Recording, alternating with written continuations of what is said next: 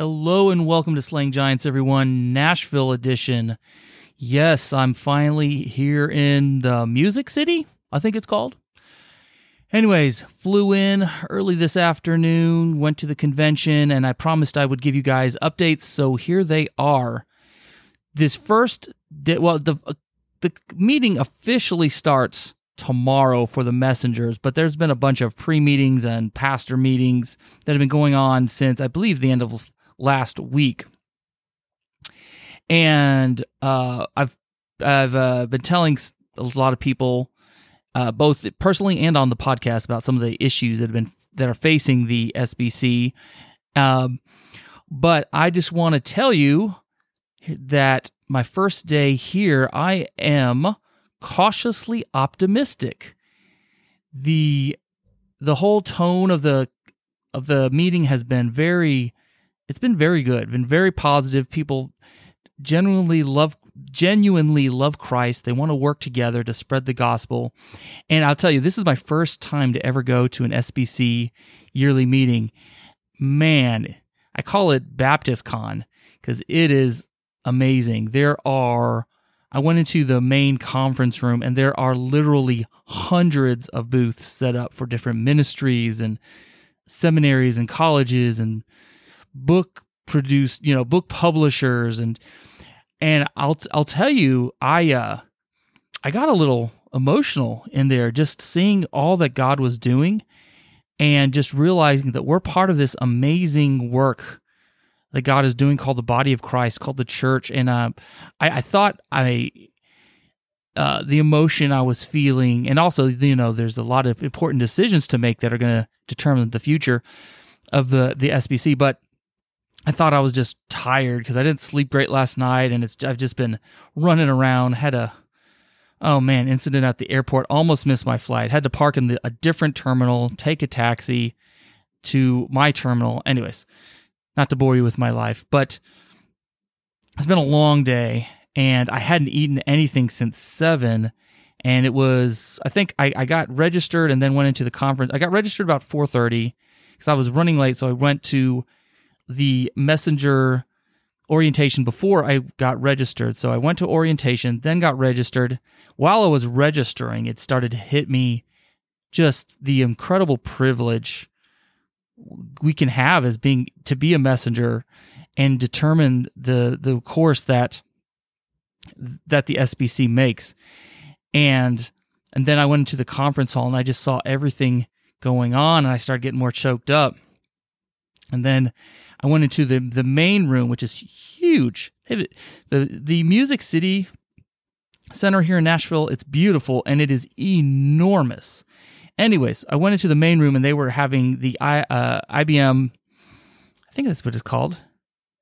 Is that right? Oh man, I'm blanking out now. The International Baptist Mission Board. IMB, International Mission Board. There we go. Man, it's been a long day. I'm tired. They were commissioning these couples and missionaries to go out, and they would tell you their story, and then they sent out, and oh man, I could only stay in there a few minutes. It was just wrecking me. So touching. I would have been bawling on the floor if I hadn't left. And I thought it was because I was tired and my blood sugar was low, and honestly, that probably was part of it. But then there was a reception for the Texas messengers at 7:30. I just got back from. I was talking with one of the pastor's wives there, and she told me the same thing. She goes, I went in there, and she goes, I just nearly cried at how awesome it is. So I just want to encourage you guys. There are good things going on in the SBC, and it would be really a shame to let that go to waste, I think. And so I just pray we can right the ship. Because let's think about it. The SBC has been doing amazing work for God. Or let me put it this way, more accurately, God's been using the SBC to accomplish his mission in a mighty way for decades.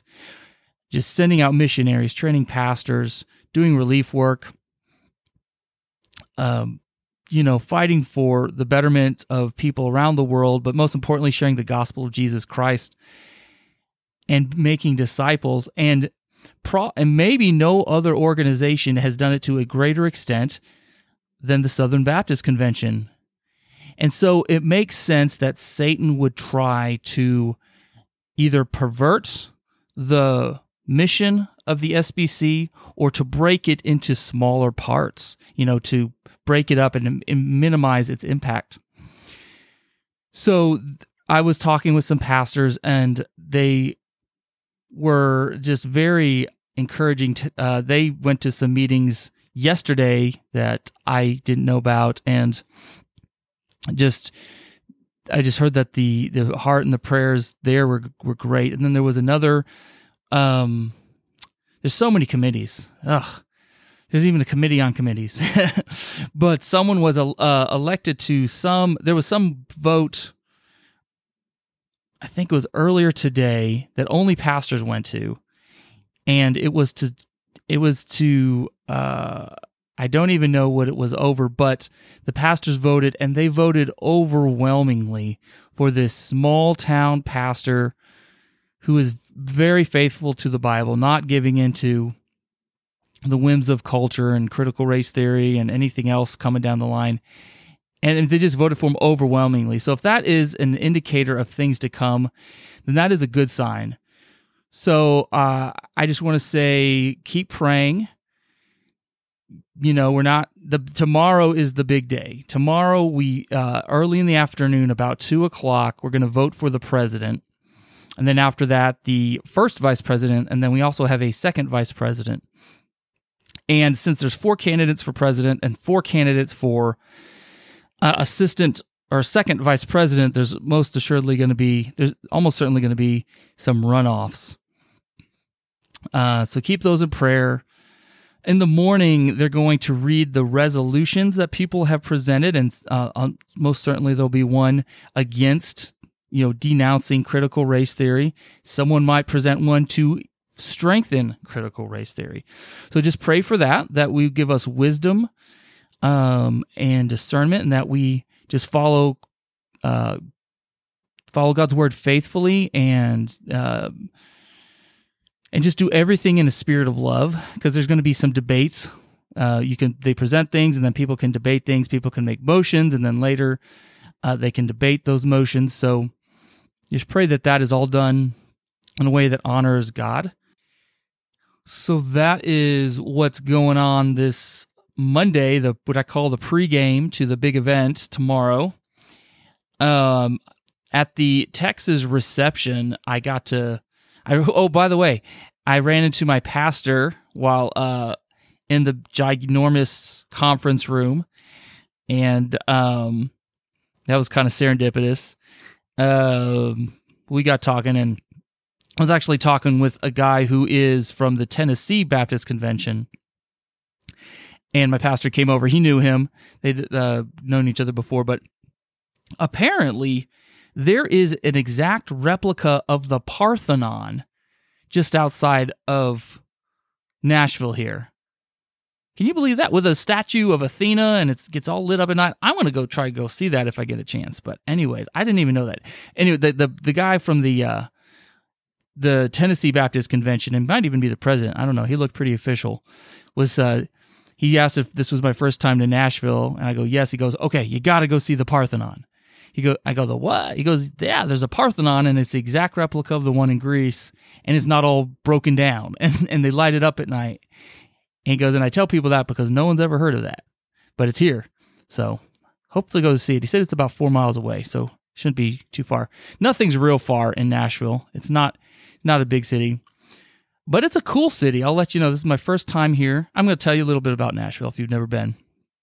Real cool. I am staying in a very cool little hotel right across the street from the Johnny Cash Museum and Cafe. So I hope to make it there either tomorrow or Wednesday. I mean, I will slap myself if I don't make it. And then the convention, the Music City Center, where the SBC meeting is being held, is right next to the Country Music Hall of Fame. So I hope to go there too. And then I want to make it out to the Parthenon. So anyways, and I hope this quality is good because there's playing some pretty loud live music in the venue next door. So if you hear that, that's what it is. But anyways, that's about the host city here. I'd like to come back, bring the wife sometime. She's a country music fan, especially Johnny Cash fan. I mean, who's not? Well, I wasn't until she introduced me to him, but shame on me. He's great. And I love him now. Then what else? Something else I was going to tell you guys. Ran into a lot of cool people, and I'm just very encouraged by a lot of the pastors that I've met here and other folks. I was talking with my pastor, and he sees the biggest issues going on of critical race theory, and I wasn't sure he had a good. I wasn't sure. I mean, I should have known. He's very diligent. I wasn't sure he had done his research on the presidents, but he had, of course, and him and I were on the same page about who should be president and who's the worst. Because for those in the SBC, if you liked Russell Moore and you like J.D. Greer, then you're going to love this Linton guy, because he's just them on steroids. So he's the worst choice, and we both agree that Mike Stone is the best choice. From my research, he just seemed like a really upstanding guy, and a guy who really wanted to get back to just spreading the gospel, get away from critical race theory. He co-signed or co-wrote a resolution to saying that CRT, critical race theory, is incompatible with the Baptist faith and message. By the way, if you're not sure what critical race theory is, it's being pretty widely spread out now, so I think it's much more widely known than it was even just a month ago. But I did my first 2 podcast episodes were over it, so if you want to get a more in-depth, detailed exposition on that, then go and listen to those. But basically, it is just Marxism repackaged, and instead of the rich versus poor, the proletariat versus the bourgeoisie, it's now black versus white, and male versus female, and gay versus straight. It's just horrible. It pits people against each other. It makes people eternal oppressors oppressed, and it would just totally destroy the body of Christ. And what's bad is some seminary professors and some pastors will say, yes, it's bad, but we can use it as an analytical tool to figure out what's going on in society. To which I say, no. The Bible is our tool. Because what they do is they try to use CRT to determine the thoughts and intentions of the heart. But the Bible says that only the Bible can do that. The Bible, the Word of God, is sharper than any two-edged sword, being able to separate bone from marrow and able to judge the thoughts and intentions of the heart. Only God's Word can do that. No other man-made, godless philosophy can. And the thing is, people act like critical race theory is this great analytical tool, even if there's flaws with it. But the thing is, it's based on no research. It's not even scientific. So it's just a ploy of Satan. It really is. So just keep praying that God opens people's eyes, especially these pastors, because a lot of them I've talked to. Okay, I'm going to get into this. So at the Texas Baptist convention reception, I met this one pastor, great guy. He was telling me some of the good things that were going on. He worked for a long time in Fort Worth, where I grew up, for part of a good chunk of my childhood. He really understood what was going on. And then I talked to this other couple, and they pastor a small town, a church in a small town in Texas. Both the pastors were whenever they meet me, they say, "So are you a pastor?" I go, "No, I'm just a layperson from my church who's concerned." And my pastor asked if I wanted to be a messenger, and I go, "Yeah." And so they're all very encouraged about that. But then one of them asked me, and I could tell just from the get-go that they were leaning more towards the liberal side. I mean, you can just tell when you talk with them. And he goes, "Well, what are you concerned about, if I may ask?" He goes, I'm not going to argue with you. I just want to know." And so I told him my concerns, that the CRT is being taught in the seminaries, that women are being allowed to preach, and I'm going to do an episode on that, why that's bad.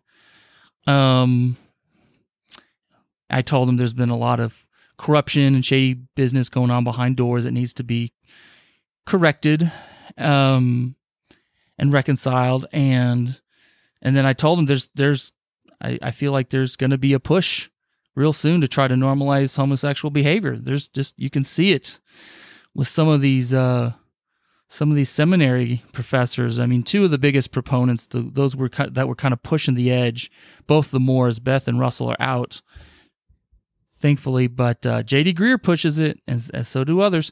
But he was like, "Oh no, we're definitely not gonna. That's not gonna be a problem. It's definitely in the Baptist faith and message that's a sin." And I'm like, "Yeah, okay. Well, we said that about other things a few years ago." And then he's like, "And CRT, yes, that's a big problem in society, but it's all the seminaries, they've signed this paper, we're saying it's bad." And I was like, "Okay, well, I've heard a clip of a professor at Southern Seminary, Al Mohler Seminary, teaching verbatim critical race theory. And then there's another guy who wrote his doctoral dissertation, was a paper basically applying critical race theory to Christianity, not in like a critical, criticizing it, but as assuming it's true. And Al Mohler hired him on staff. I need to find his name so I can tell you.